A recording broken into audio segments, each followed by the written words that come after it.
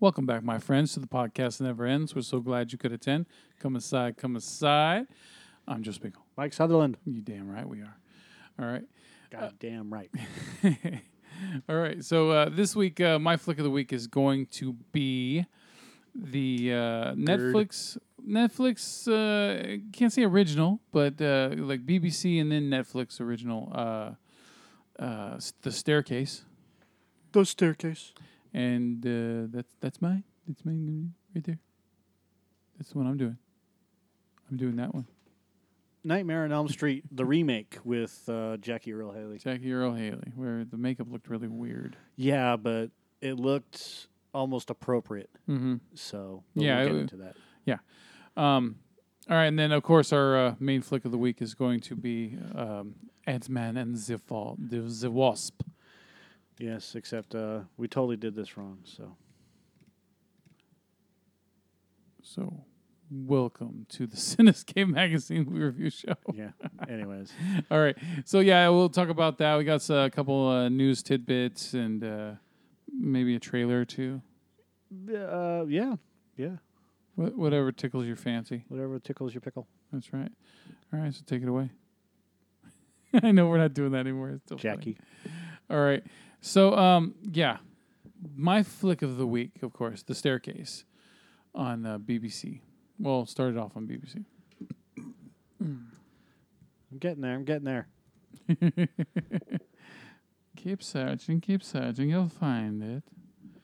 All right. So in 2001, novelist Michael Peterson's wife died, and he claims she perished after falling down stairs at their home.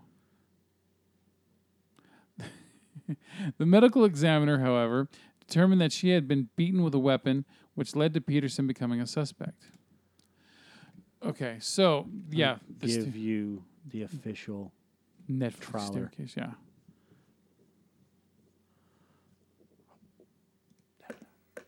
I can vividly remember finding Kathleen. 911, where's your emergency? My wife had an accident. She's still breathing. What kind of accident? Down on the stairs. Kathleen Peterson was found dead at the bottom of the couple's staircase. Peterson's husband is novelist Michael Peterson. The cop was on me instantly. There was sufficient evidence to warrant a trial. The injuries are not consistent with a fall down the stairs. The charge, first-degree murder. No way in this world my father ever would have hurt Kathleen. We're like, Dad, we believe you. He wanted to give the appearance that this was a wholesome, functioning family. Well, that simply is not true. Mr. Peterson was bisexual. I understand you'll want to pump the ratings, but give me a break. I don't think the DA cares about truth anymore. This has become a show. The back of the head was struck 3 times. Dwayne Deaver had a pattern of preparing misleading expert reports. Scientists are not supposed to take sides. The murder case against Michael Peterson doesn't just involve his wife anymore. It involves a friend who died 18 years ago. At the bottom of the staircase. Okay, well, you guys got a much better film now. They lied, they cheated, they did everything to convict me. There was cleanup by the police. It shook the foundations of my beliefs in the justice system. The system is flawed and it needs to change. This is contamination in the crime scene. The DA's trying to say that our dad killed our mother. There's no murder weapon. There's no motive. But we're sitting behind our dad. It never occurred to Michael Peterson that people wouldn't believe him. That's really what this is all about. He thought he'd get away with it.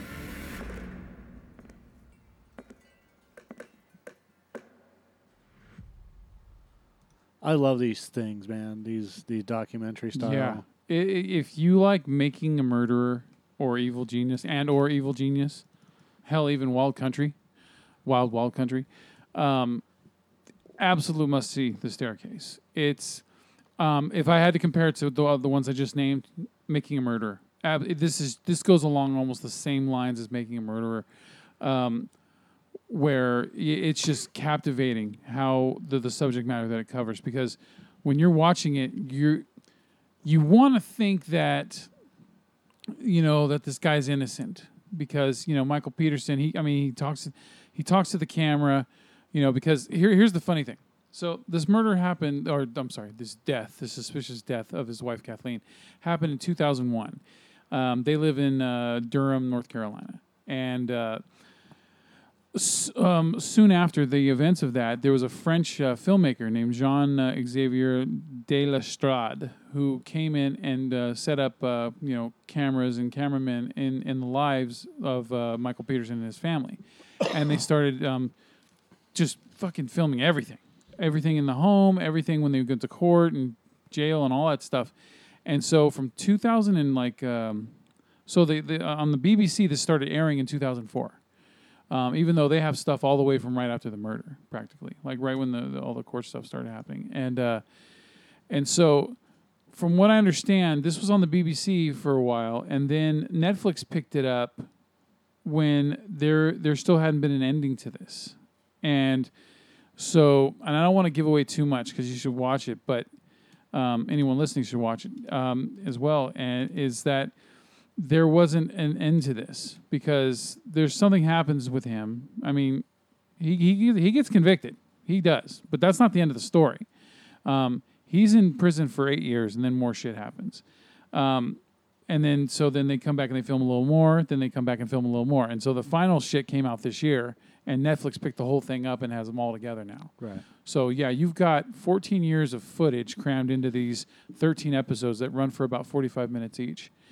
And it can get a little boring at times because it just feels like they're dragging over the same things. But, I also binged the fuck out of it. So, I don't recommend binge watching The Staircase like I did. I watched the whole goddamn thing in 2 days.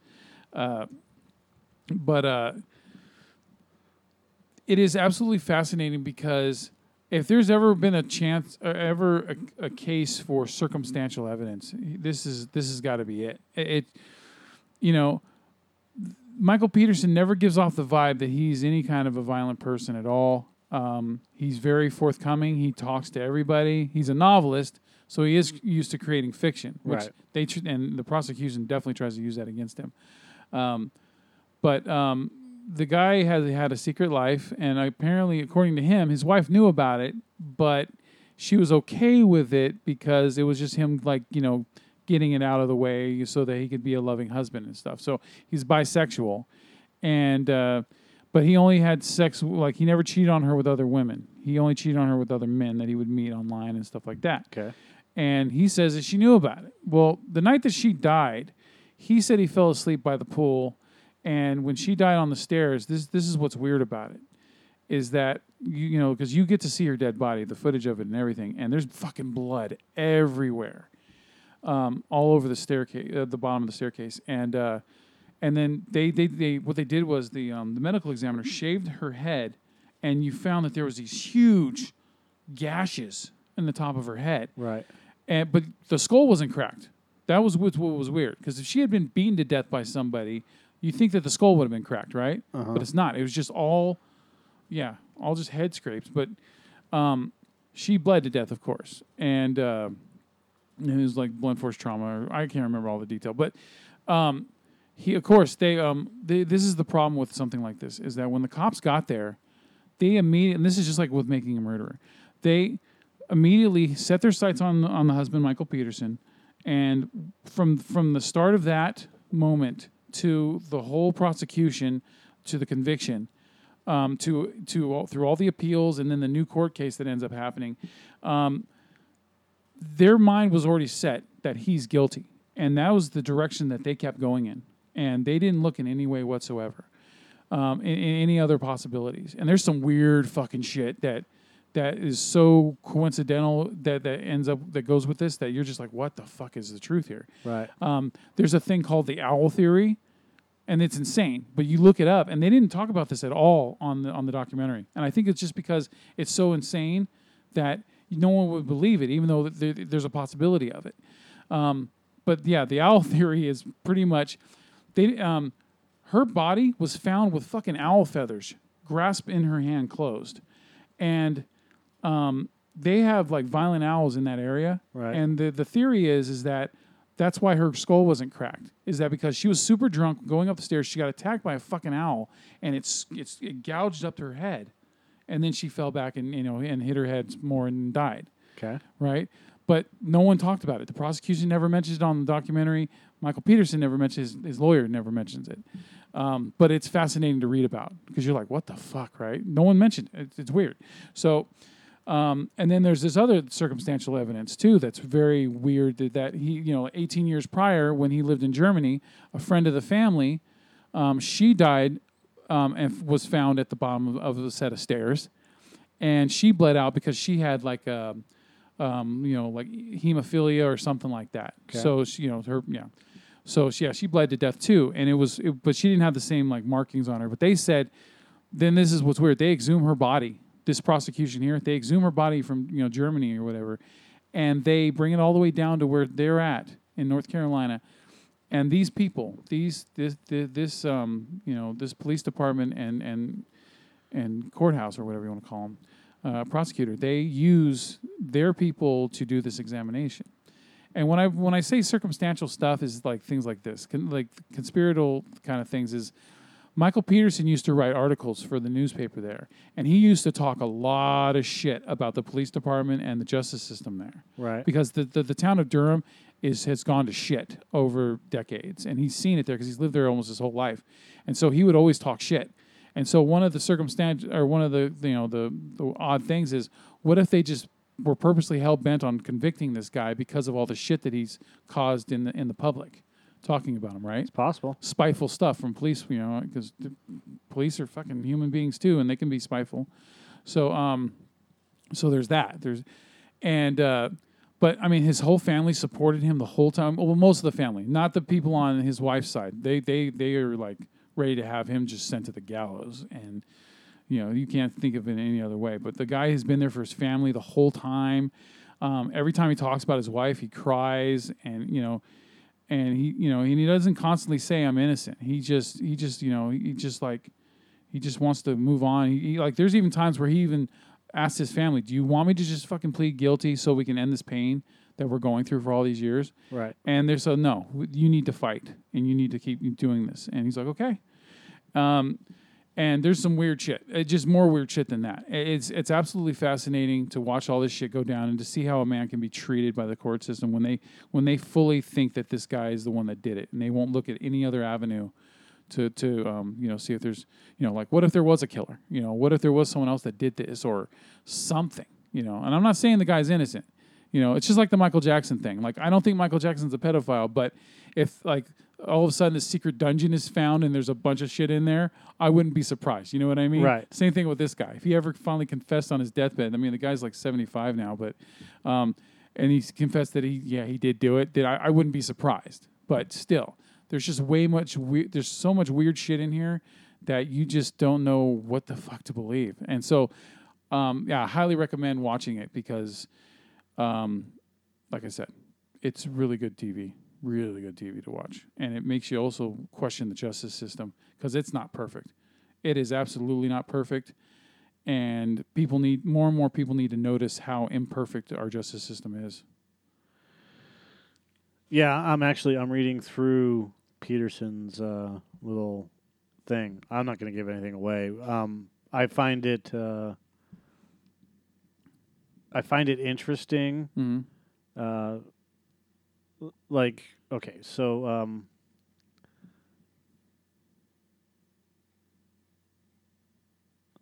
oh yeah, all of his money got spent up too. That's another thing he's never going to get back, is all that money that he had to spend on his attorneys and everything. And the guy that I didn't write his name down, but his attorney that was with him through the whole thing, he had to walk away after a while because he was so heartbroken after that conviction where he got sent away for 8 years. Yeah. That he just said, he goes, I put too much of myself into this case. I can't go to the next thing. I can't. In October of 2002, I don't know who Caitlin is. I think that's the daughter of Kathleen. Yeah. So one of the daughters of Kathleen filed a wrongful death claim against Michael. In 2006, he declared bankruptcy. 2 weeks later, Caitlin filed an objection to the bankruptcy. Caitlin and Michael settled the death claim for $25 million pending acceptance. Finalization of the settlement by the court was announced. In the settlement, Michael did not admit anything. Caitlin is unlikely to ever collect a significant amount of the judgment. I can guarantee you that she is getting every profit of this movie, though. And anything that was on TV, any money that was made off of this, like The Staircase Killer, Stairway to Hell, Reversal of Fortune, Death on the Staircase, any money that he received from NBC or anything else like that, all went to that. So saying that she won't receive a penny of this, collect a significant amount of the judgment, she's probably gotten a pretty penny out of it. Yeah, and what the scary thing it shows about the justice system is, even let's just say you are innocent, okay, and all the money you have to spend to get a proper defense, just to get a proper defense, because otherwise, if you get like a state defender, right, you're fucked, because they're not motivated, right? Well, they are motivated. You know what I mean. They're not as motivated as. No, that's not true. They just don't have the resources. Well, okay, but yeah, there's no money there, so they can't pay like these special forensic guys to come in and go against all this other stuff, and, right? And it's so it sucks because it's like, I mean, look, the thought process is, if someone's being charged and being gone through trial for murder, it's probably because they did it, right? Mm-hmm. But the thing is that it's still in the in our system where it's innocent till proven guilty, and everyone has the right to the same kind of treatment in a trial. And when watching this thing, it's like, God damn, dude, like how the money that they had to spend for this defense. And I mean, what if this guy is fucking innocent? Is he able? If he was ever be able to prove himself innocent, which he's never going to be able to do, but if he could, would he be able to get all that money back? No. Yeah, exactly. This fucking system sucks, dude. So regardless if he's guilty or not, it fucking sucks. And it's just another damn ugly mark on this country. Yeah. It is what it is, and.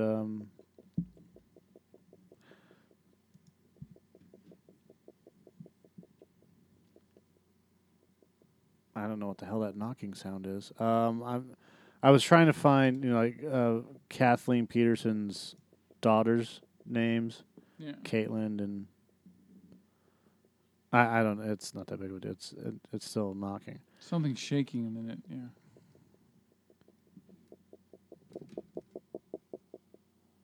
Is that like a reverberating echo? I don't know. It's something was shaking. That was fucking weird. So, I find this intriguing, but I guess Caitlin must have been her daughter, and her sisters her also. Sister. Her sisters were in court, dude. They even talk about the filmmaker, like about the show, and everything, in front of the camera in the courtroom about how they're lying about this, lying about that. They show it. They show everything she says.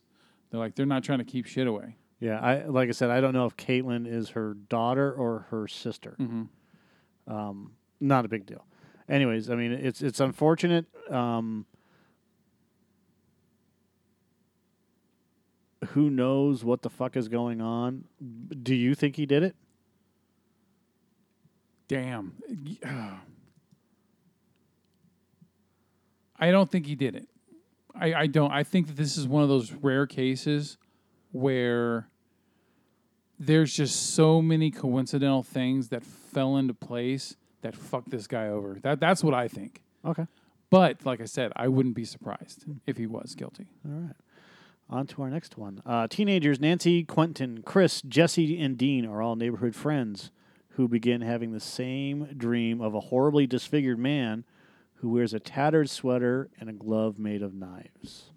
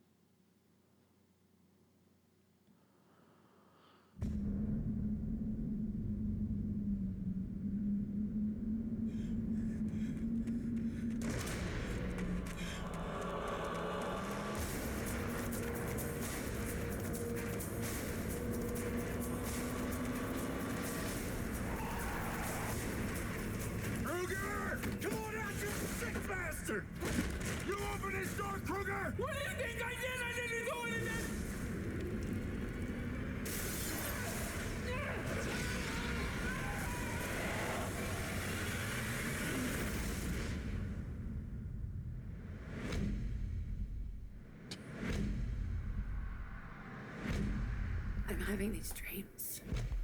And there's this man. And he's burned.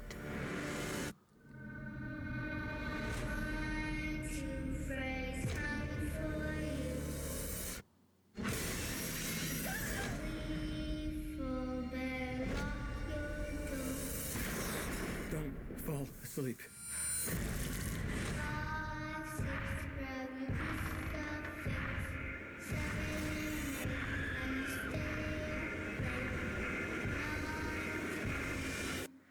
Never sleep again.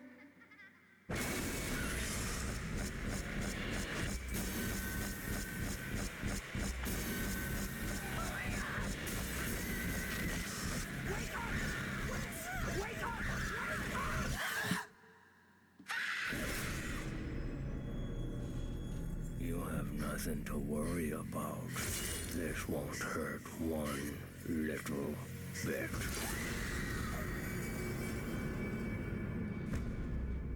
What I do like about this movie is the fact that they added in the pool scene that was from Nightmare on Elm Street 2. Mm-hmm.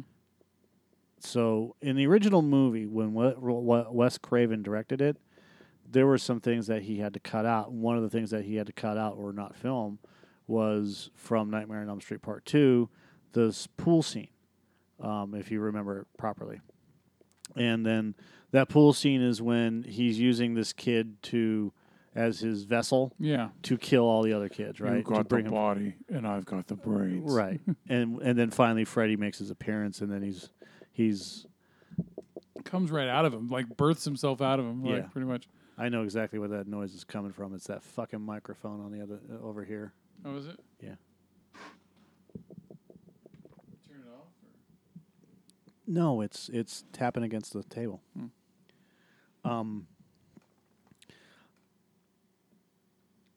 The other thing that I like about this movie is Jackie Earle Haley's. Although it's not as iconic as Robert Englund's makeup. Yeah. Jackie Earle Haley's makeup is more realistic. Yeah. With the burns. No nose. Well, there's a nose, but it's more flattened out. Yeah. You know, if you look at what burn victims look like, it looks more like that. Yeah. So it's more authentic. The iconic scenes from the first one that don't translate into this one. Yeah. The scene where Heather Langenkamp is in the bathtub and the hand comes up, like if you watch the original trailer. Yep. That was fucking insanely good. I love the part where he comes, like his imprint comes through the wall over her head. Yeah. That is fucking amazing. I love that scene. Yeah. So some of the effects. All you can do is hear that knocking. It's like a fucking woodpecker, dude.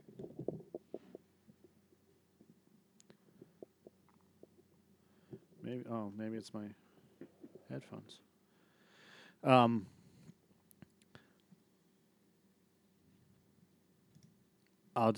just going to play the original theatrical trailer without playing it, so that we can watch it but not hear it. So my problem with this version, the remake version of A Nightmare on Elm Street, isn't from something like being jaded, okay? Because I could still watch the original Nightmare on Elm Street and be fucking freaked out by it. Okay. That movie is so well done as a horror movie that it still holds up today. Yeah, he wasn't making dumb jokes yet. Yeah, and even with the dumb jokes, like some of the movies in the series are actually pretty good. They're never going to be like the original. Yeah. You know, it's the Star Wars Dream thing. Warriors came close. So when you watch the original, there's that scene where he's coming through. Fucking awesome, dude. But when you watch the original and he's walking down the alleyway, right? Yeah. And he starts scraping his hands across it. It's making that awful screeching sound. Mm-hmm. There is nothing that can replicate that. I mean, that scene scared the fucking shit out of me.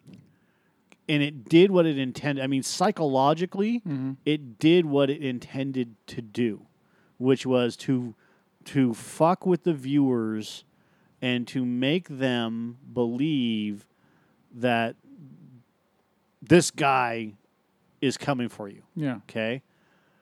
Wes Craven was always a fucking master at that.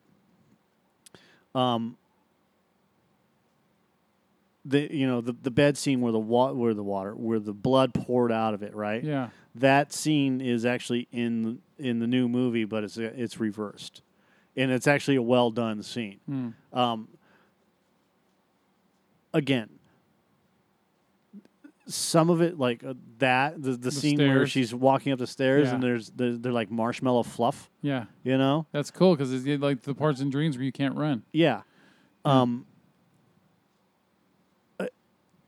reason why A Nightmare on Elm Street, the 2010 version works as a horror film, but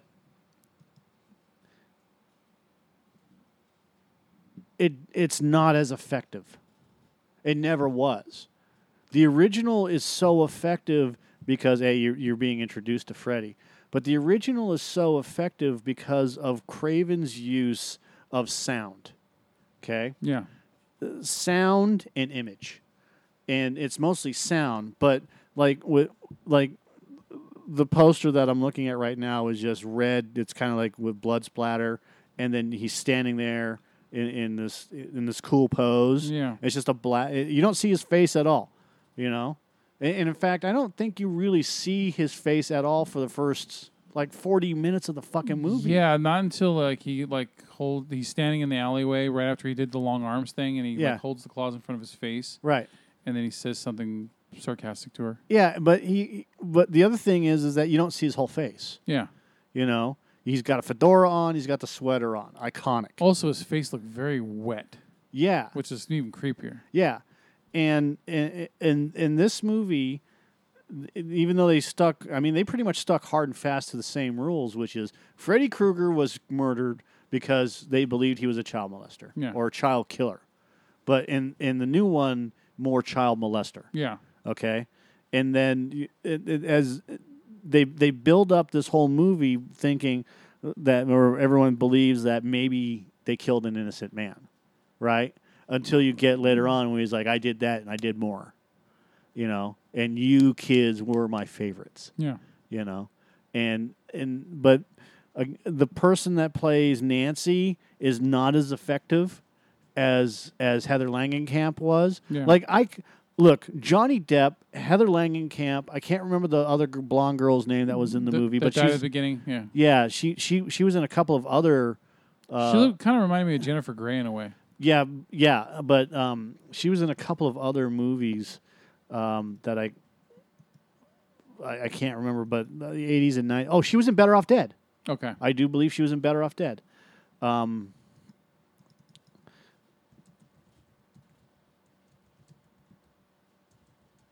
just have to look it up just to make sure. Cast. And the poster. Look, the poster is so fucking great. It's the skull with eyes, with this clawed hand, and Nancy's sleeping in bed, and her eyes are wide open, right? Fear, right? And Heather Langenkamp, Johnny Depp,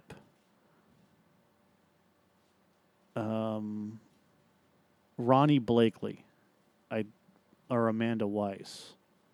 It's one of these two. That's not. No, Ronnie Blakely was Nancy's mom. Amanda Weiss as Tina. Yeah, she was in Fast Times at Ridgemont High. Mm-hmm. Yeah, that's her right there. Silverado, Better Off Dead. She was in Better Off Dead. She played Beth. Beth is. She was in New Nightmare. Yeah. Only in archive footage. Oh, archive footage. Uncredited. She was in Better Off Dead. She played Beth, which was John Cusack's love interest. Yeah. Right. So, she was in Monster-in-Law.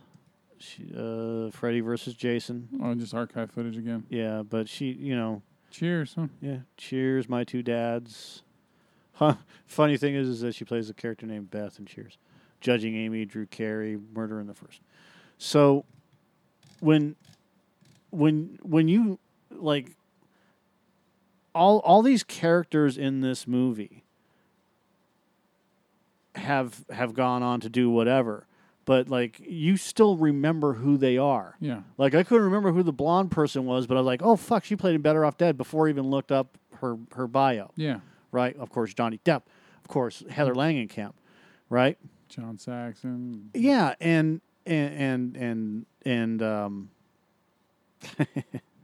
the mom, she's played in a bunch. Yeah, she's played in a bunch of stuff. Now in this one they have Mr. Krabs.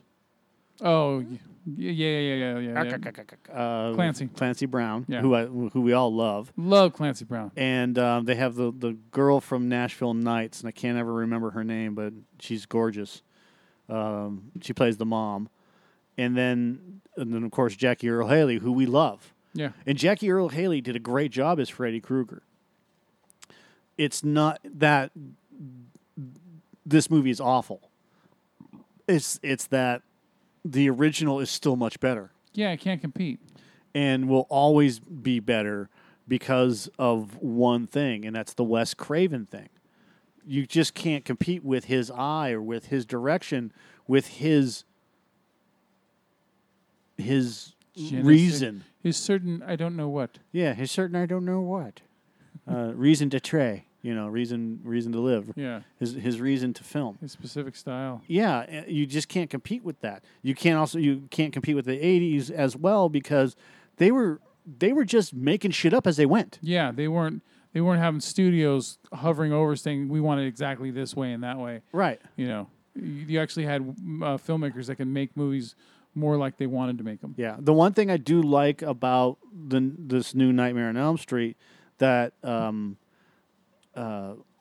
I wish they would have done with the original, which is we get more of Freddy's backstory. At the beginning, we get more. We got more of the film that Wes Craven wanted to make. Yeah. In this one than the original because he had to cut it up. And in fact, a lot of the scenes.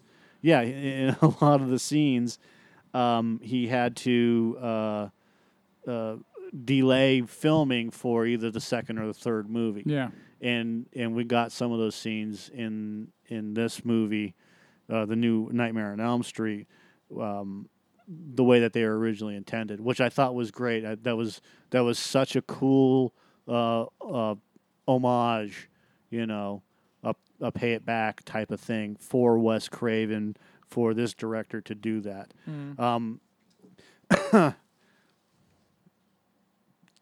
Is it better than the Friday the 13th movie from 2009? I think you like the Friday the 13th one better.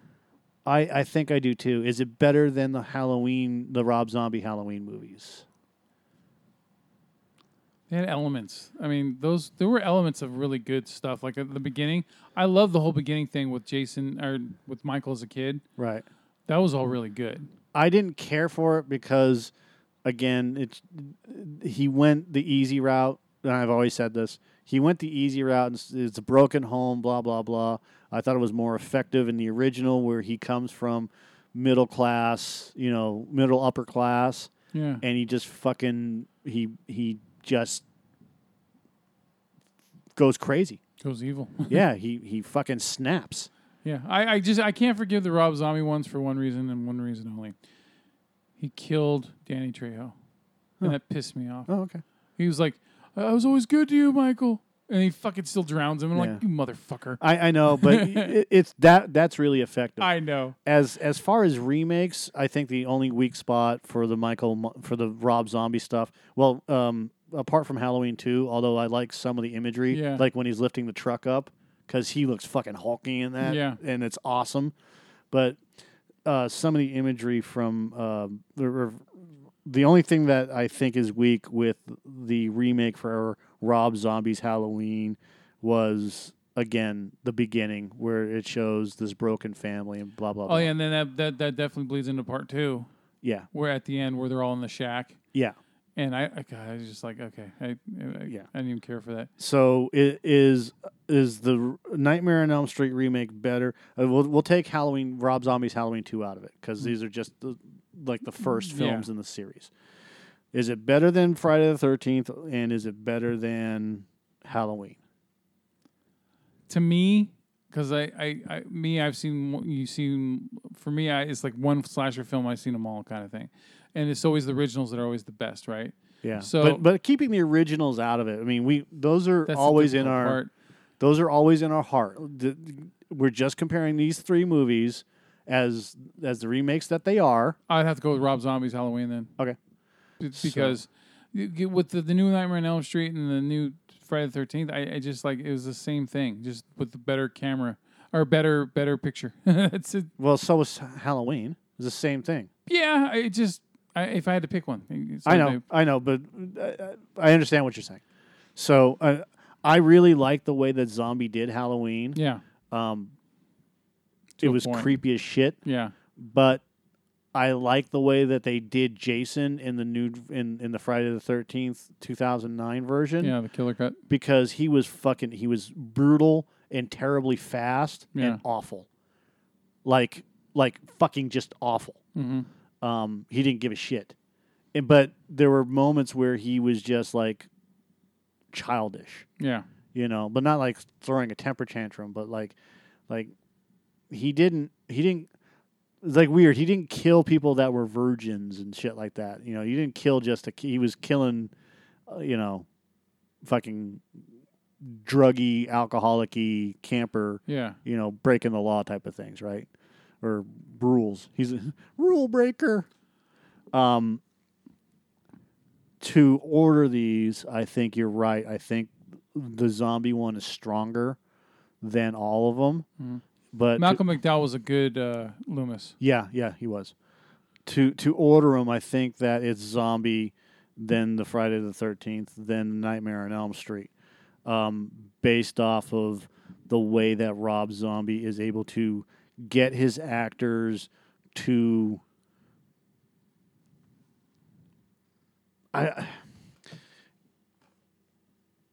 Did he do the remake of Hills Have Eyes? No.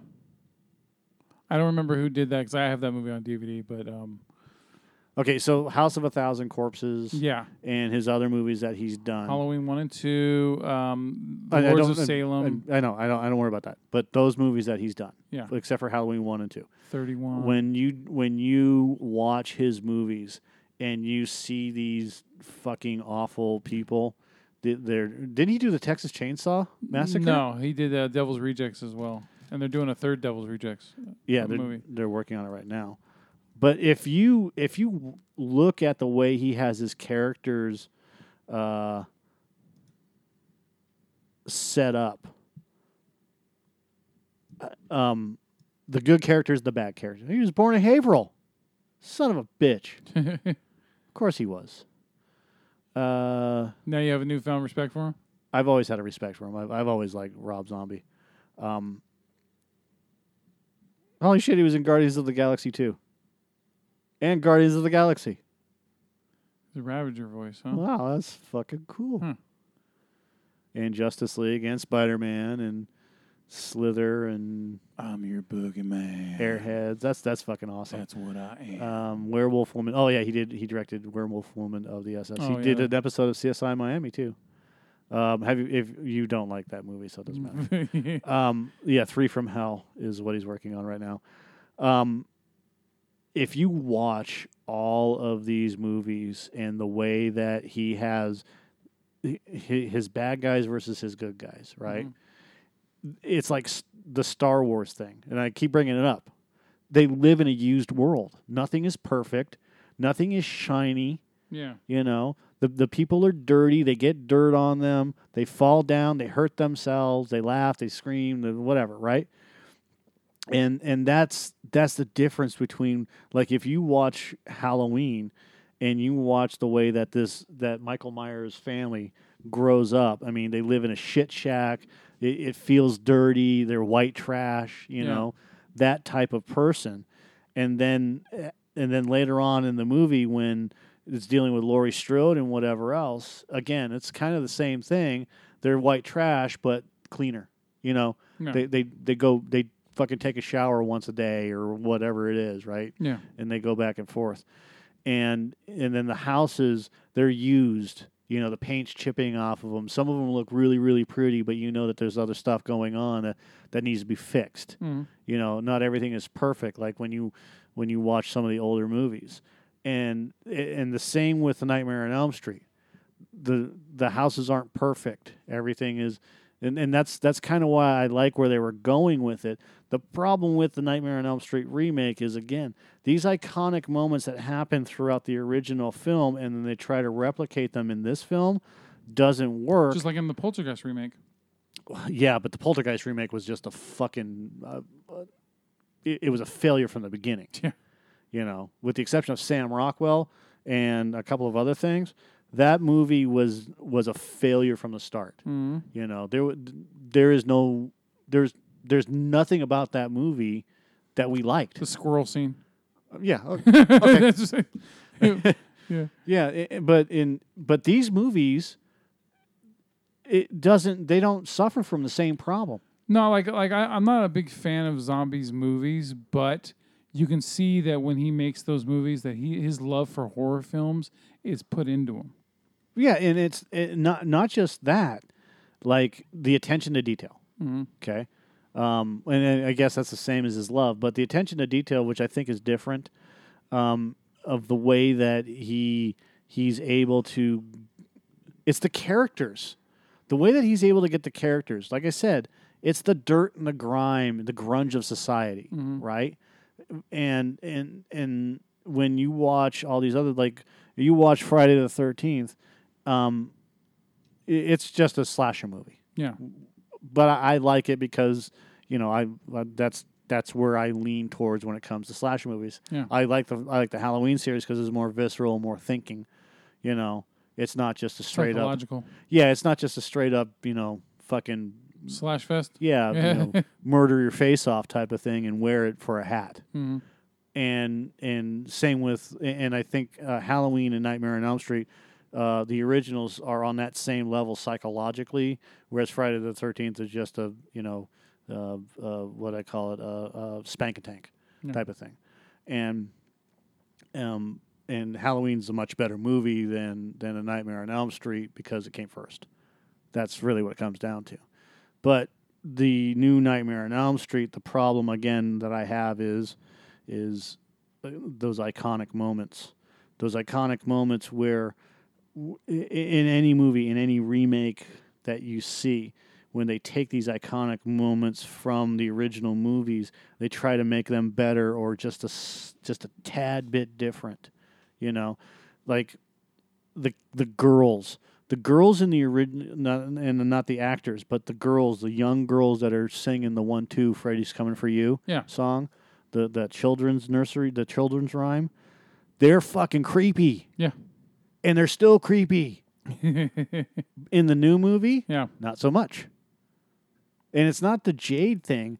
It's the way that it was filmed. Like, if you watch it filmed, like we saw it in the trailer, it's smudged. Like he took Vaseline and smudged it on the lens to give it that ethereal look, like it's a dream like world. You're in a dream, yeah.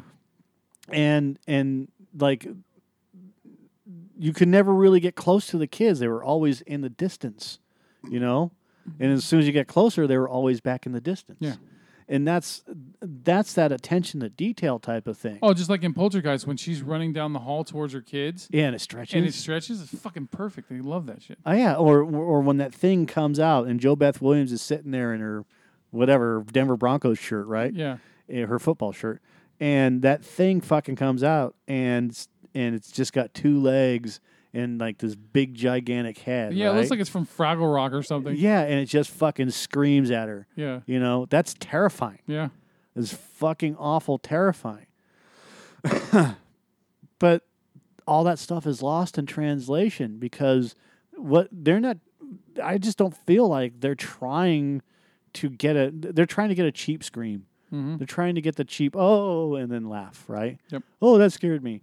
You know what scared the shit out of me recently watching movies?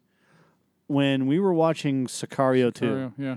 And that guy is standing at the entrance and the lady and her daughter are trying to get out instead of run away. And the other 3 guys already detonated. And Yeah, and you know that he's going to fucking Oh, yeah. light that bomb off. Yep. But is he going to let them live, or is he going to kill them? Right. Yeah.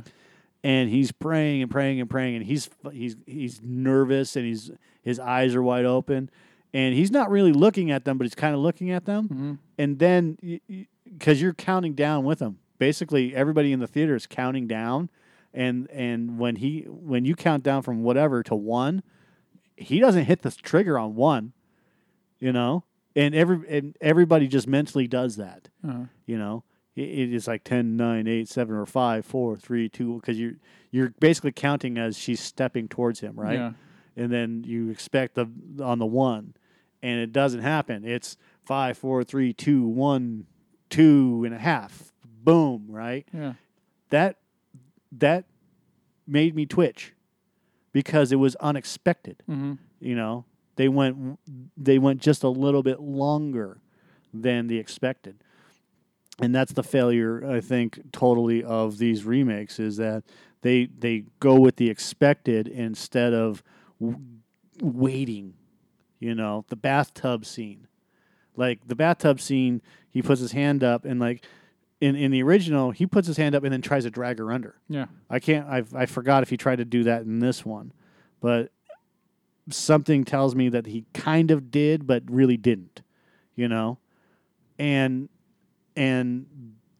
that, again, it's not translating, and that's the problem. And that's the failure of all remakes. The translation doesn't come across as well because you have these directors that are trying to have a vision, and then when they try to complete this vision, it's not the same as the original director. Yeah. Or it's just a bit tweaky. The only one that I can say that worked real well was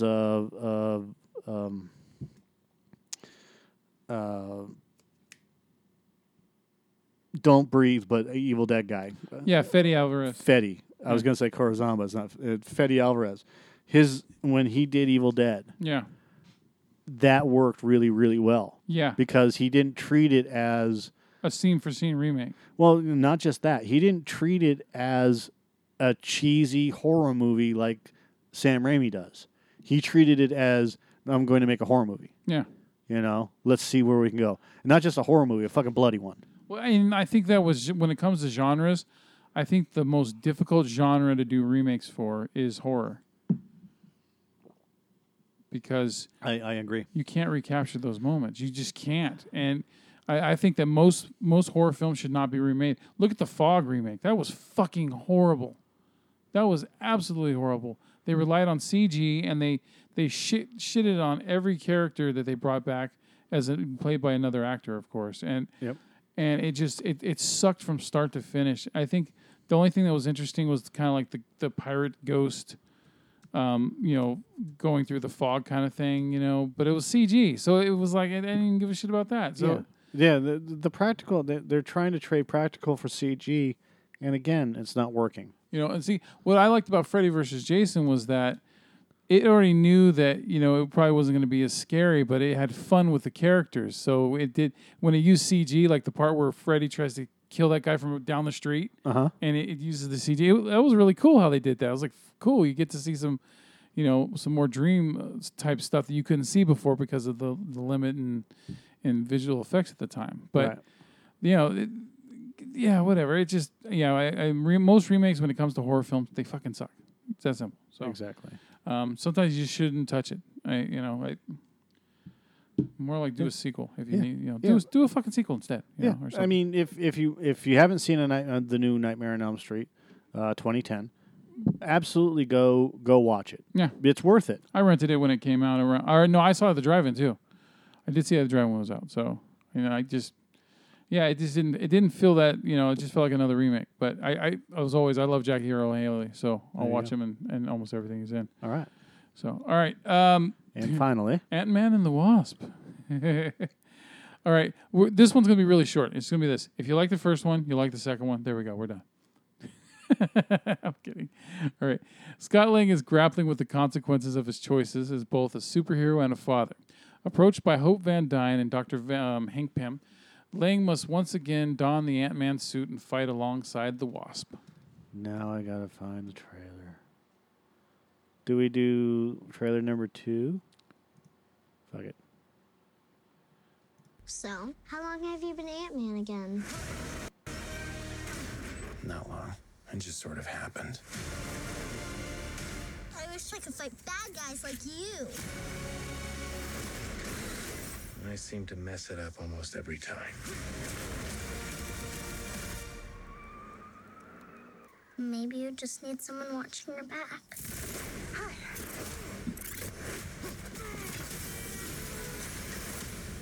Like a partner. Dr. Pym, I actually heard what happened to you. You opened up the quantum realm. That's when this crazy creepy ghost who like walks through walls and stuff. Stole your tech. And now she wants to take over the world or whatever. Who would have believed that in your hour of need, you would turn to us? Not me. Because we robbed you. Do you remember? That's us. The only chance we've got is both of you. Ant-Man and the Wasp teaming up. Follow my lead.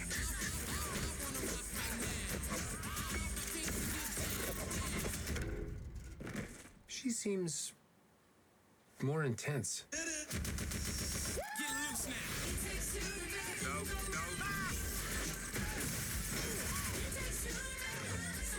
You go low, I'll go high. I have wings. Why would I go low?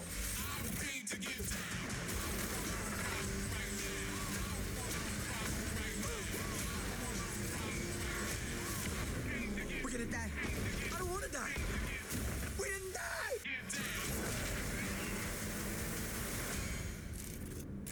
Hey, what'd I miss? We were just tiny!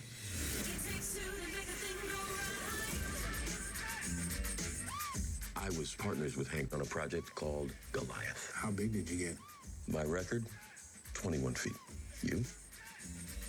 65 feet. 65. If you two are finished comparing sizes, 65. Before we get into this whole thing, because I don't want to talk about the ending other than this. Fucking brutal and awesome.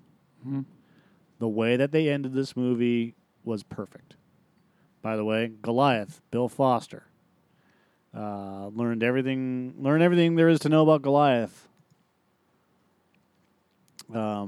His origin was in Luke Cage, by the way. So he has a connection to Luke Cage, which is really cool.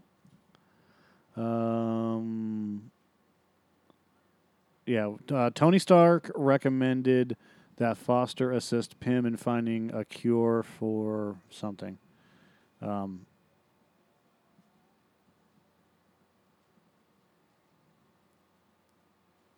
Here we go. Biochemistry met Mary Claire Temple.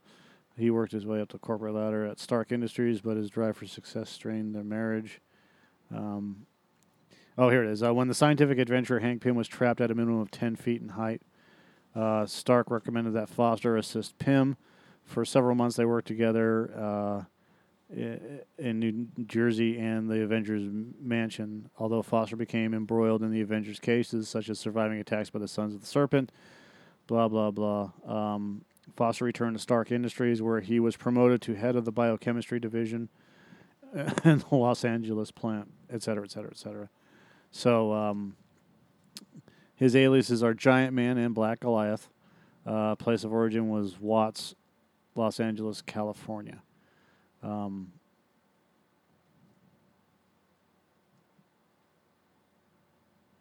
So that's where Bill Foster comes from. By the way, he's associated with everybody. Black Panther, Falcon, Luke Cage, and Iron Fist against a gang of criminals.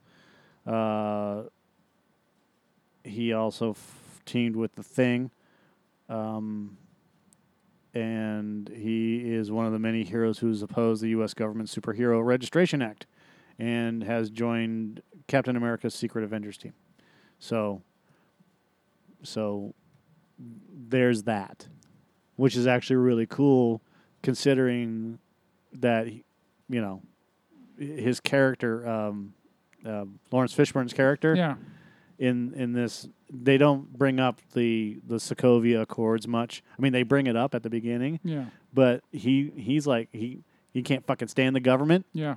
And that's awesome because they didn't have to explain anything. I mean, you could look it up, but they didn't really have to explain it. And then now you understand more about this character. Mm-hmm. Is that this whole thing, when it comes down to it, is the guy that plays Goliath, who is Bill Foster, is also part of the Avengers. Yeah. That's awesome. Yeah, it is cool. When I saw in the trailer when Ghost like morphs through the phases through the SUV, yeah, straight up reminded me of the Matrix Reloaded. Yeah, with the Ghost twins. We had mentioned that, and then the Wasp fight scene in the truck. Yeah, which is just taken from Deadpool. That straight up reminded me of Deadpool. Yeah, and I think that they were kind of waiting to do something like that to see how Deadpool would play out. Yeah. Before copying that style of fight. And they're like, okay, well, if they can do it like that, then that gives us an idea of how to do it. Yeah. Someone's got to lead the way. What did you think of the movie? Pretty much the way I felt about the first movie. This one's a good companion piece. Overall, for the majority of it, it's self-contained, just like the first one, with only little connections to the other MCU films for the most part until the end credit scene. Yeah. But and so I do like that. I like the self-reliance. I did find though that the highlight of this film and the thing I keep looking forward to now over anything else is Michael Peña's Luis storytelling. That I fucking great. Love it, dude. And he did it twice in this movie, just like he did in the last one. And it's so goddamn funny. He goes, what was it that T.I. said? He said, once you start the record, you got to let it play all the way through, right? Right. And the whole crew was funny. The other guy was just talking Baba Yaga. Yeah. Just Baba Yaga. Yeah, it was David Dasmalchian. Yes. Yeah, which he was in. He was in The Dark Knight. He was the crazy guy that they thought was the Joker when they shot up at the cops. Yeah. He's been in a few things, but yeah, I can't. He's good at playing a crazy guy. I think he was also on Arrow. I think he was on an episode of Arrow. We'll find out here in a second. David Dasmalchian. Yeah. No, so he's only 2 months older than me. Prisoners. That's right. I don't remember him in Prisoners because I only saw it once. Dark Knight, Ant-Man, Blade Runner 2049.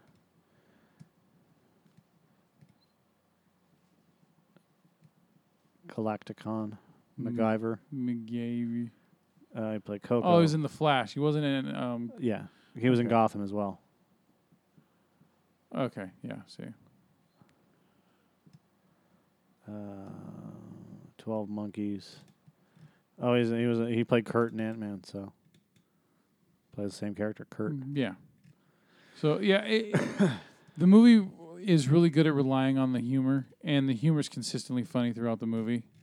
I love the relationship between Scott and his daughter Cassie, especially at the beginning when they're doing the whole fort thing. It was awesome. I still want to know what happened to the gigantic Thomas the Tank Engine train.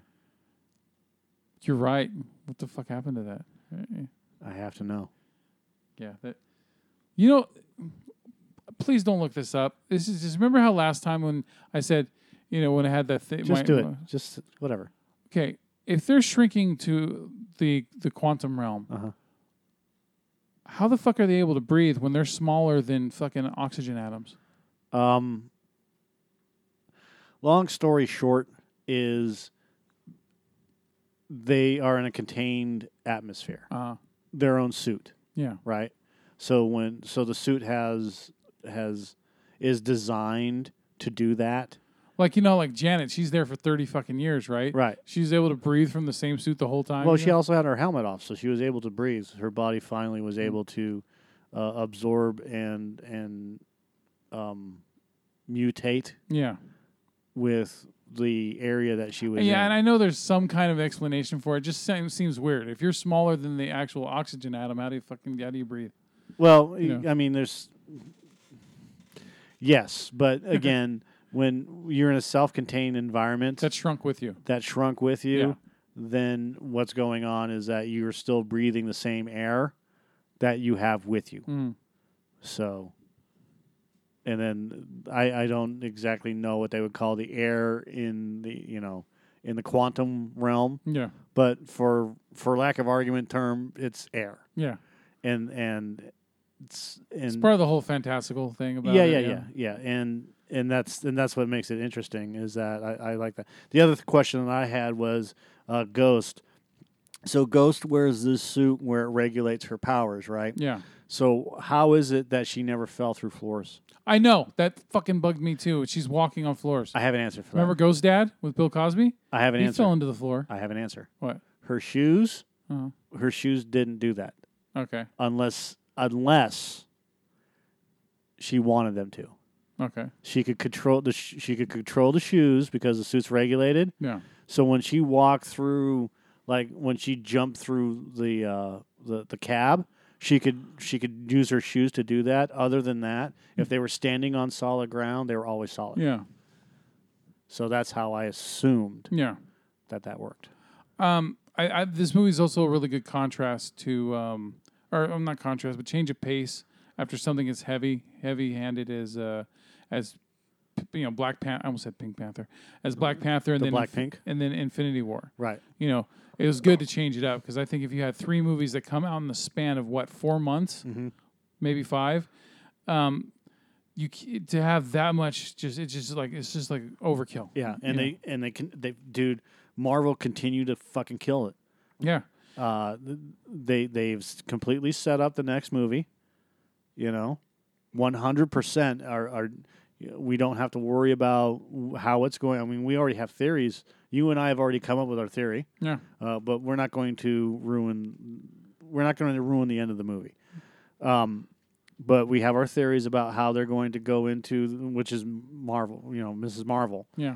And how they're going to interact with everybody and what's going on. Mm-hmm. And I think that Marvel just blows everybody out of the fucking water, dude. Yeah. They're making DC look like fucking chicken feed, dude. Oh God. They're like a bunch of kindergartners running around eating paint. Yeah. I like how the fact that Lawrence Fishburne wasn't a typical. He wasn't a villain. Like he could have. The cheap scapegoat, especially if it was DC doing it. Right. Would be, oh yeah, he's this slighted employee of or ex partner of Hank Pym's. And now he's gonna get back at him. Yeah. And instead it wasn't like that. Fucking mustache twirling monologist. Instead it was like. Yeah, he had problems with Hank, but he was the only reason why he was involved with Ghost. He was trying to help her, right? And so, that makes it more realistic in a way too, Yeah, I mean, there's nobody is good, nobody's bad. It's gray. Yeah, we don't live in a black and white world. We live in fucking a colored world. I think the only one note character, and I hate to say this, but twice this year, is fucking Walton Goggins' character. Yeah, he was boring again, and I don't blame Goggins. I blame the fucking writing. It just. He's just a boring fucking character. I'm going to counter that. Okay. And I'm going to give you an argument that to help you see that Walton Goggins' character in this movie is not. It was designed to be boring. Yeah. Okay. Walton Goggins' character owns a restaurant, right? He's a wannabe criminal. Yeah. Okay. And he's got contacts, this and that. So obviously he has some past. What character did he fucking play? He played his character's name was it was Sonny Birch. Okay. Let's look up Sonny Birch. Sonny Birch, Marvel. Oh, well, there we go. That's what I want. Sonny Birch is the chairman of Cross Technologies, an advanced weapons designer firm, which was once affiliated with Obadiah Stane. Mm-hmm. Cool. All right. So I'm gonna kill you, Tony. Yep. So when that whole thing with the Stark Foundation, when the Stark thing went fucking kablooey, Yeah. So Sonny Birch is so we have two characters from this movie that are directly connected to Stark Industries. Okay, this guy Sonny Birch and Bill Foster. Mhm. You know, one on the good side, one on the bad side. That's a balance. Yeah. Perfect. How awesome is that? So now we know who this Sonny Birch is, and you know, well, in this case, he's just a fat guy. In the later years, as the Undersecretary of Acquisition, Birch became the main weapons acquirer for the U.S. government. So when he says, I have government contacts and this and that, perfect. Birch was quick to exploit legal complications which came with the revelation that Stark said that he was Iron Man. Since Stark had in the past maintained that his Iron Man suit was being used by Stark Industries' bodyguard and not by himself, he lost his legal patent rights for the armor. Birch swiftly claimed ownership for Stark's older technologies and decided to apply them to his firm's design to augment them and reap in further. His ultimate ambition was to outdo Stark's as a weapons supplier. So now we have a little bit of a background, okay? He's affiliated. Let's cut out the patent bullshit, okay? Let's say that he tried to claim ownership in this universe because the cinematic universe is different than 616. Yep. Okay. And so he steals Stark's older technology and applies them to his firm's design to augment and reap in further winnings. Ultimate ambition is to outdo Stark's as a weapons supplier, advance into high politics, and become the next Secretary of Defense, which you can see him doing in this movie. He's just a fucking he's a fucking drone piece of shit, right? And Goggins plays this character almost just like that. Almost like the Sam Rockwell character. He's like Hammer. He's like a turdy Justin Hammer. Yeah. Right? Just a fucking weasel. And he thinks that he knows it all, and then when he realizes that he doesn't, he runs away like a little chicken shit. Yeah. And that's so my argument is that the character was designed that way, and he was played by Walton Goggins perfectly because he's a self-preserving turd, little weasel. And he thinks that he's a badass because he has some government contacts when he doesn't realize who he's dealing with. And how I see him is he's a villain in the movie just so they can have a villain. Right. And but he's not. Well, I mean, you read his bio on here, but I mean, it didn't play out in the movie like that. You know what I mean? I don't. All those connections to, all that, because I know it's not the same, but still, his character to me felt unnecessary. It just, like... But it's not an unnecessary... They don't ever put in unnecessary characters. And Marvel doesn't do that. What else? So that my argument is that even though you say I don't care for this character, Sonny Birch, again... They don't throw in unnecessary characters, just like the Justin Hammer character. He'll come back later, and something will happen with him. Well, it's got to happen because Tony Stark has to fall into alcoholism and lose his company. That's coming down the road. I hope so. And Sonny Birch is, again, I've already said this, but Sonny Birch is not just a throwaway character. He's a weasel of a turd, and I think they may have him hook up with Justin Hammer or another one of the fallouts of the Stark. Well, I know Industries that when Iron Man 3 came out, they had a Marvel one shot that was on the DVD, right? And the Marvel one shot was of the or it wasn't. Anyway, one of the Marvel one shots was where it had the Mandarin in prison. Ben Kingsley's character, right? And Justin Hammer's in there as well. Sam Rockwell's character, and so he had a quick scene in that thing. But that's the last time we've seen Hammer. Which it would be cool to see him again because he was an interesting character. You know what? I didn't realize this until I read someone else's take on Ant-Man and the Wasp, but this movie does the same thing that the first one did in the way that Hank Pym is a very selfish and stubborn person. Right. And that sounds familiar. And the sins of his past keep coming back to bite him and everyone around him. In the first movie, it was Corey Stoll's character who became the Yellow Jacket, right? Because he didn't treat him right, and everything, and look what happened. And then in this movie, it's what happened to Ghost because of her, what happened to her parents, right? Uh-huh. And then also Lawrence Fishburne's character, in a way. You know what I mean? It's like, Hank Pym's his actions keep on causing problems in the future from shit he's done in the past, kind of thing. So it's cool that they're doing that with the character, but they're still making the movie not super serious enough that it's still fun, Because if you read about Hank Pym in the comics, he goes down some dark fucking roads. He merges with Ultron, and he becomes Pym. I think you call him Pymtron or something like that. And he almost completely loses his humanity and everything. And he's like a wife abuser. I mean, there's a dark, deep story about Hank Pym, right? That they have not done in the movies. They just done with his stubborn selfishness. That's it. Overall, my complaints though about the movie is that overall it just doesn't really cover any new ground. It just feels like I like the movie; it's entertaining, but when it's all said and done, it's still just pretty much a sequel to me. Well, it's supposed to be. It's not. It's supposed to be kind of the calm before the storm type of thing. I mean, you look. I am not disagreeing. Mm-hmm. This movie is not great. Yeah. But they still make it entertaining as fuck. Yeah, it's still better than Thor 2. Yeah. It's still better than Iron Man 3. It's still better than a couple of their other movies. Marvel has a great record, but they still have their shit moments. Yeah. This is not one of them. Oh yeah, the farther we get away from Iron Man 3, the more I'm getting pissed off that he blew up all his suits at the end of the movie. That was fucking retarded. Yeah, but he just builds more, so it doesn't really matter. He's got nanobot technology now. It's Who such a fucking cares? romantic gesture. So destroy fucking billions of dollars worth of fucking robots.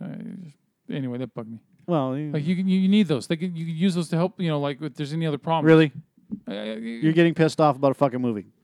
Move forward. What were we talking about? We were talking about Exactly. movies, right?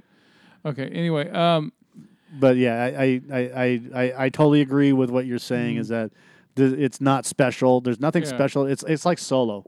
There's nothing special about it. It has awesome moments in it. Mm-hmm. It's great throughout. It's really fun throughout. Mm-hmm. But it's not. I mean, it's the calm before the storm. We're kind of. They did the same thing after Age of Ultron. And the first Ant-Man came out. This is a better movie than Age of Ultron. I think the Ant-Man movies are better than the Age of Ultron. Much better. Yeah, that's what? A hell of a lot better. I mean, I don't know if I can debate it. Because Age of Ultron's disappointing because it starts off really fucking good and then it ends with the same old shtick, right? Yeah. So, because how many times have I seen Age of Ultron? I think I've seen it twice. Yeah. But how many times have you seen Ant-Man? I've seen Ant-Man like 5 times. Yeah, there you go. Yeah. So, by the way, to tie this all in together, the pilot episode for Hollyweed, which is Kevin Smith's new television show that he's trying to get off the ground, mentions Ant-Man. Watch Ant-Man. It's really cool. It's fun. It gets tiny. Yeah. So, if you get a chance, I have seen the pilot episode of Hollyweed. It's on IVTV or something like that.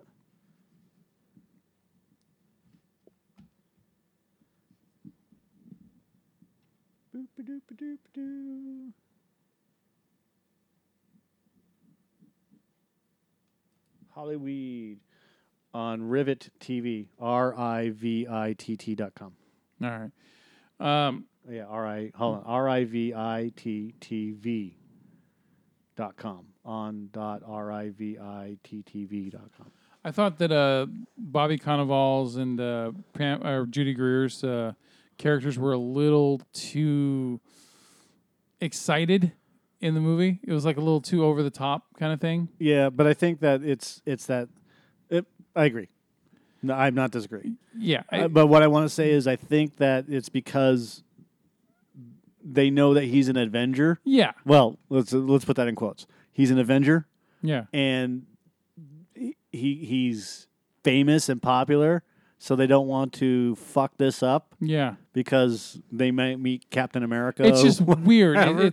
It's just weird to, in the last movie they're very judgmental over him, Right? And then in this movie they're just like the complete opposite. Yeah. They're like fucking oozing all over him, right? But that's that balance thing. When we were talking about Sonny Birch and Bill Foster, Bill Foster and Sonny Birch are the antagonists, right? Mm-hmm. That's the balance thing of them going good guy, bad guy. Not really good guy, bad guy, but you know what I'm saying. It's Bill is considered a good guy, and Sonny Birch is a weaselly piece of shit, and then you have the opposing bad guys, good guys, and then you have Scott's family, his ex-wife, daughter, and her husband, or the ex-wife's husband, being completely opposite of what they were in the first film, which balances both these films out, which is really good, because now in the next film, well, we don't know what's going to happen, but we can safely assume that in the next film they're probably going to be pretty much like straight down the middle, like, Gray, you're fucking Avenger, Gray. What have you done for me lately, Scott? Type of thing. They're friendly to him. You still owe me child support. You still owe me child support. All right. There was something about Evangeline Lilly in this movie that I didn't like as much as the first time. Like this time she kicks a lot of ass. I mean, she kicked ass in the first movie too, but this time it seemed like it was more focused on her kicking ass as the Wasp, and but there was like nothing else really to her this time around besides that. It just... Yeah, it just seemed that her character didn't grow much. But then again, I think, like I said... like most of the time she was just there just to, to give Scott a dirty look, like, because, you fucked up kind of thing.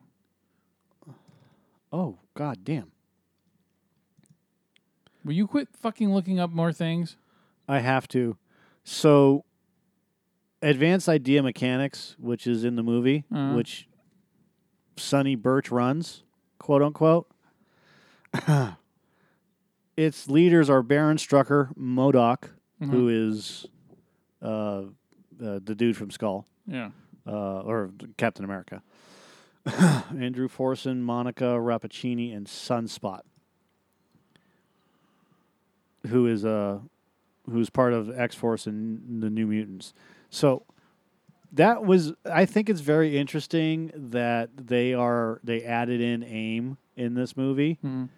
And I mean, they're so close to getting the Fox properties anyways. I mean, they're voting on it they're voting on it right now. Like throughout this whole entire month. It's pretty much like the Comcast is done, and now Fox is just fucking with Comcast about that whole Sky thing. Like the board. Oh, this was 15 hours ago.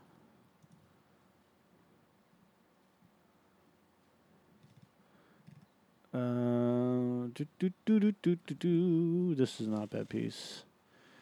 Oh, Jesus Christ. Okay, the Department. I'm sorry, I didn't mean to interrupt, but this is new. No, it's just it's 12:03. That's yeah. I know. I want to get through this as fast as possible. Announced a settlement with Disney last month, under which it granted approval of the $71.3 billion transaction. They have to divest Fox's 22 regional sports networks. Whatever. That's it. That's done. That green light gave Disney a distinct advantage, which is going to happen in response to the editorial. I'm just trying to find out when the vote's going to happen. That's all I'm trying to find out. I think this was like because I thought it was supposed to be originally on the 10th, but I guess it's going to be the 27th or something.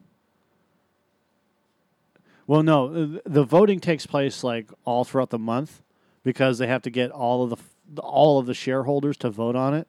Well, no, I don't think all of them, but a majority at least to vote on the merger. Yeah. And I mean, like if it's a public company, then that means like if you own like shares in it, you get to vote. For example, one Fox shareholders trying to stop the merger. Well, good luck with that. I'm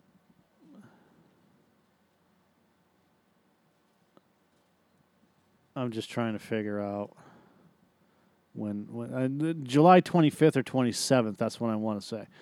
Fox stockholders are scheduled to vote on whether to accept the bid on July 27th. But I've heard that they are voting like all throughout the month. Like there's days where they can vote. So I think that what it means by Fox stockholders is the final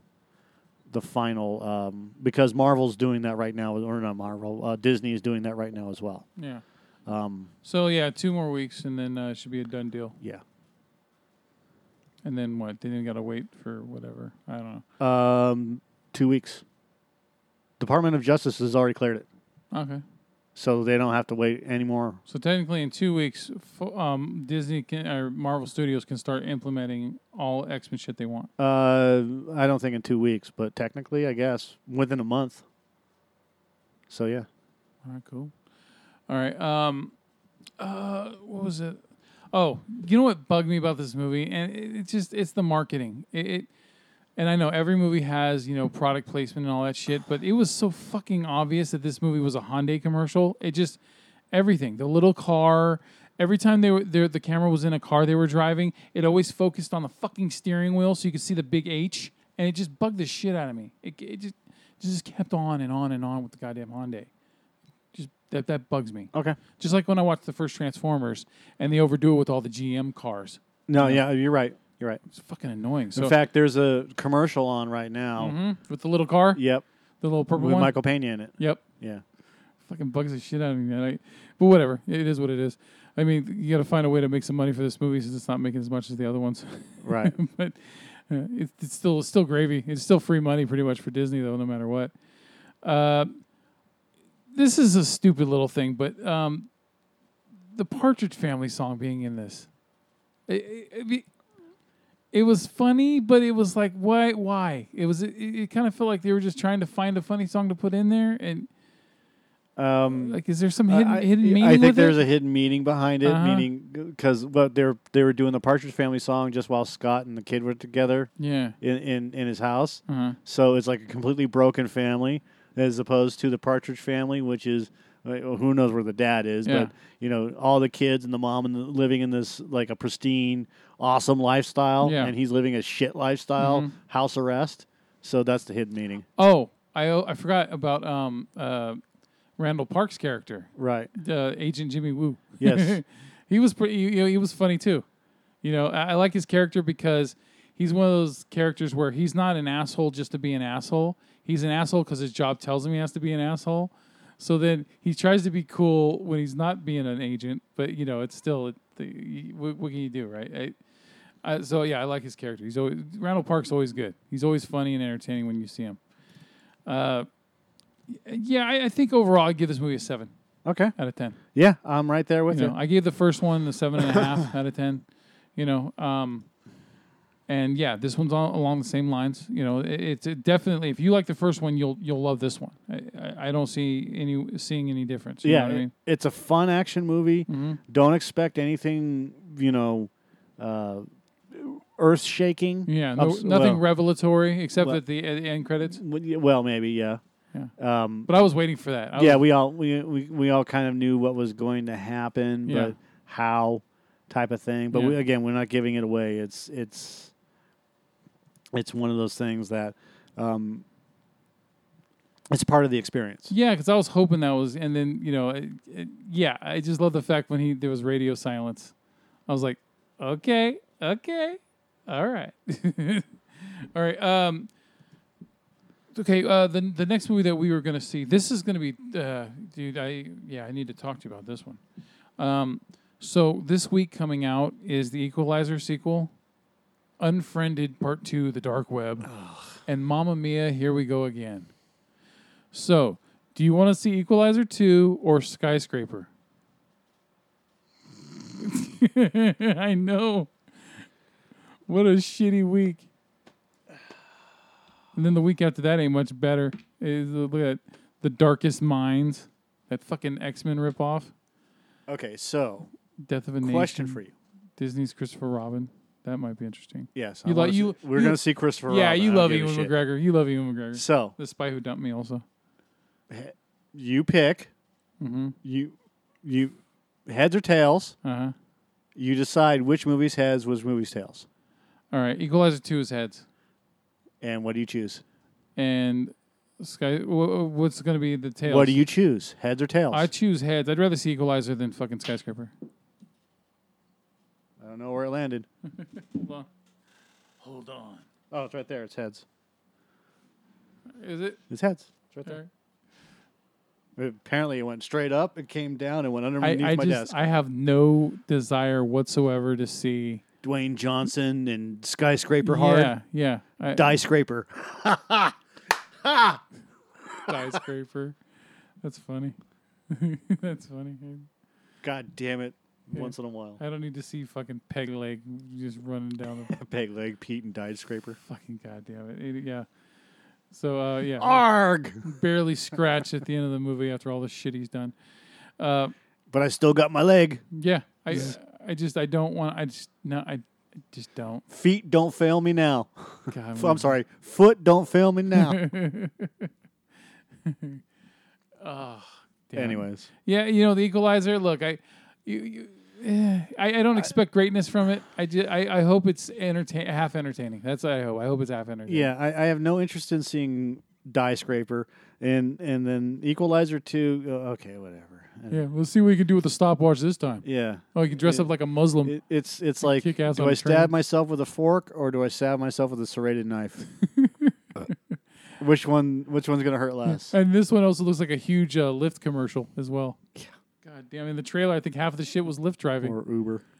It was Lyft. Oh, it was? Yeah, it was. Dude, yeah, it was, he's using the app and everything with the accepting the ride. And, yeah, all that shit. So. And you're gonna give her a good tip. Yeah. Oh God. Like, Where's Chloe Grace Moretz? She's dead. Did she die? I think so. Yeah, well, fuck her. I don't know, but she looked fucking hot and whatever she was wearing, the shit and yada yada. From the last one. Yeah. All right. Did you have a quick opinion on the Neil Blomkamp RoboCop Returns thing? Yes, and I want to fucking see it. I do too. You know what? And someone just came out with a thing saying that that 20th Century it was looking for someone to do another Alien movie. Why the fuck aren't they having Neil Blomkamp with all of his ideas? Because they tried to, and somebody blocked it. Yeah, Ridley Scott probably. However, I think part of it is this merger as well. Mm-hmm. RoboCop reboot, although I don't think it's a reboot, but we'll see. Yeah, it's supposed to be a sequel to the first film, so it's going to ignore RoboCop 2 and 3. You shouldn't ignore RoboCop 2. Yeah, I think it's okay to ignore part 3. It's like the Halloween movies ignoring the second Halloween. You can't ignore the second Halloween. You gotta, Well, story wise, I mean, what did part 2? And I like part 2. I do. I don't care what most people say. I do like part 2. It's not nowhere near as good as the first one, but I liked it. Well, okay, look, it extends the story, right? And it shows that OCP was trying to take RoboCop to a next generation. Yeah. Okay.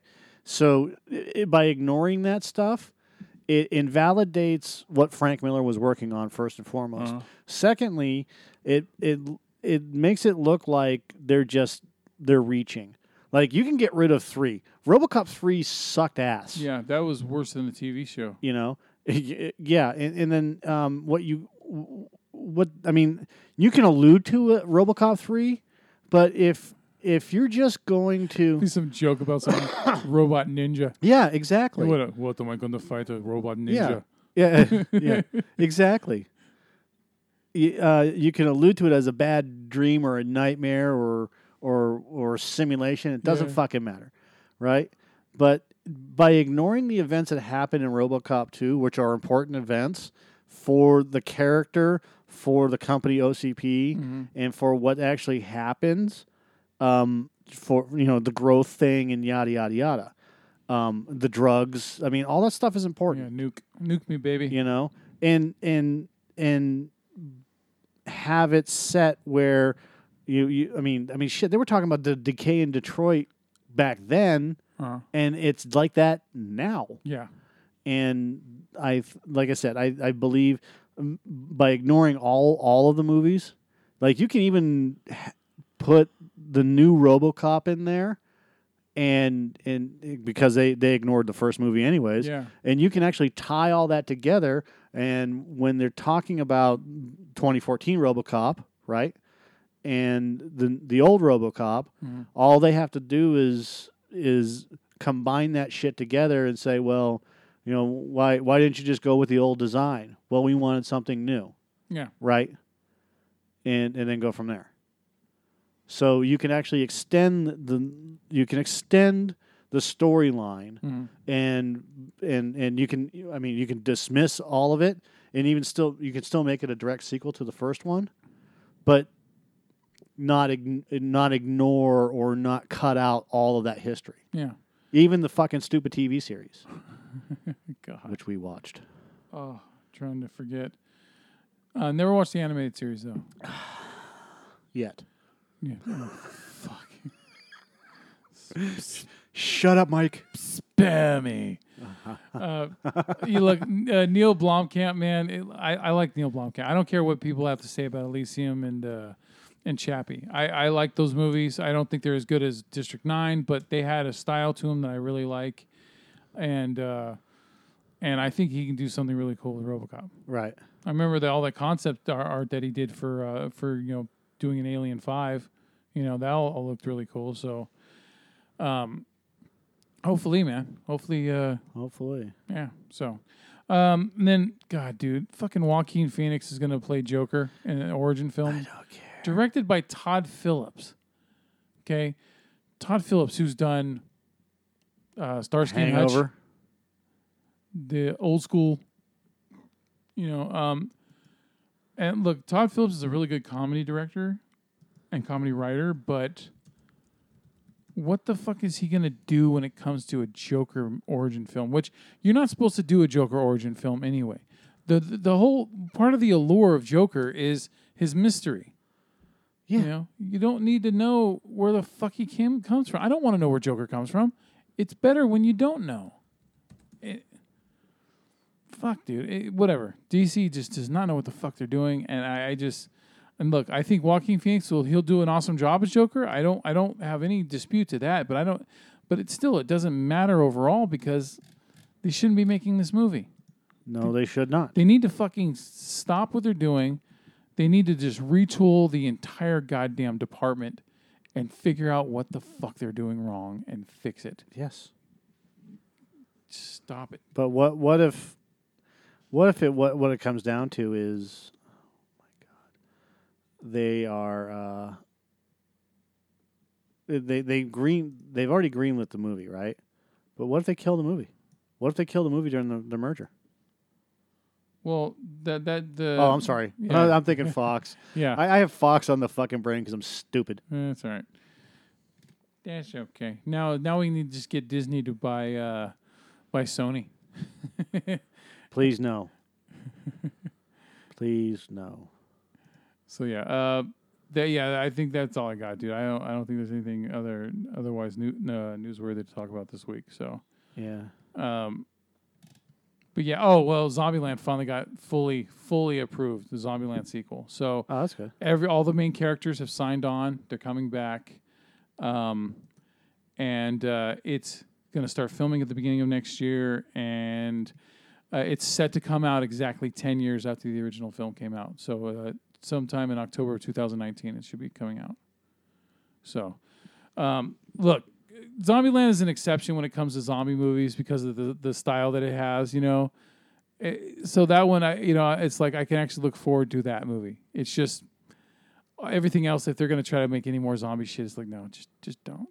Please don't. But I heard that Bill Murray's going to be doing a cameo in it, which will be weird because they fucking killed him in the first one. Yeah. That scene still pisses me off every time. I just watched it like a week ago, and when Eisenberg accidentally kills fucking Bill Murray, it just every time I'm just like, God damn it. But whatever. That's the point. That's the point of the whatever. All right. Yeah. Well, what can you do? What can you do? Oh, God damn it, Bill. All right. You didn't even get to have a Twinkie before you died. God damn it, Bill. All right. Are we good? That's one big Twinkie. Yeah, we're good. Yeah. Or do you want to go to 5 dating sites with lonely Asian honeys? No, I'm trying to get away from that. Okay. Yeah, I don't think that's good for your GERD. Not good for the GERD. All right. Oh, have you watched Cloak and Dagger? No, I have not. Okay. I just watched Luke Cage though, season 2, and you know what? I didn't even feel like it was worthwhile bringing it up as a flick of the week. I didn't not like it. I liked it. It's just that I don't know. It seemed like it lingered around Alfre Woodard's character for too long. Because she's the villain of the whole second season, but it's still watchable. It's a well put together show. I don't know. There's just certain things I want from Luke Cage that I'm not getting. So okay. There it is. Oh, all right. I'm having. Are you okay? I'm having the crampies. You're having the crampies. Yeah, stomach cramps. So, luckily it's not GERD-delicious. GERD-delicious. They're great. They're GERD-y. All right. Yeah, no, I'm leaving, dude. I'm not watching RoboCop the animated series. I'm fucking gone. You wish you were. I know. Good.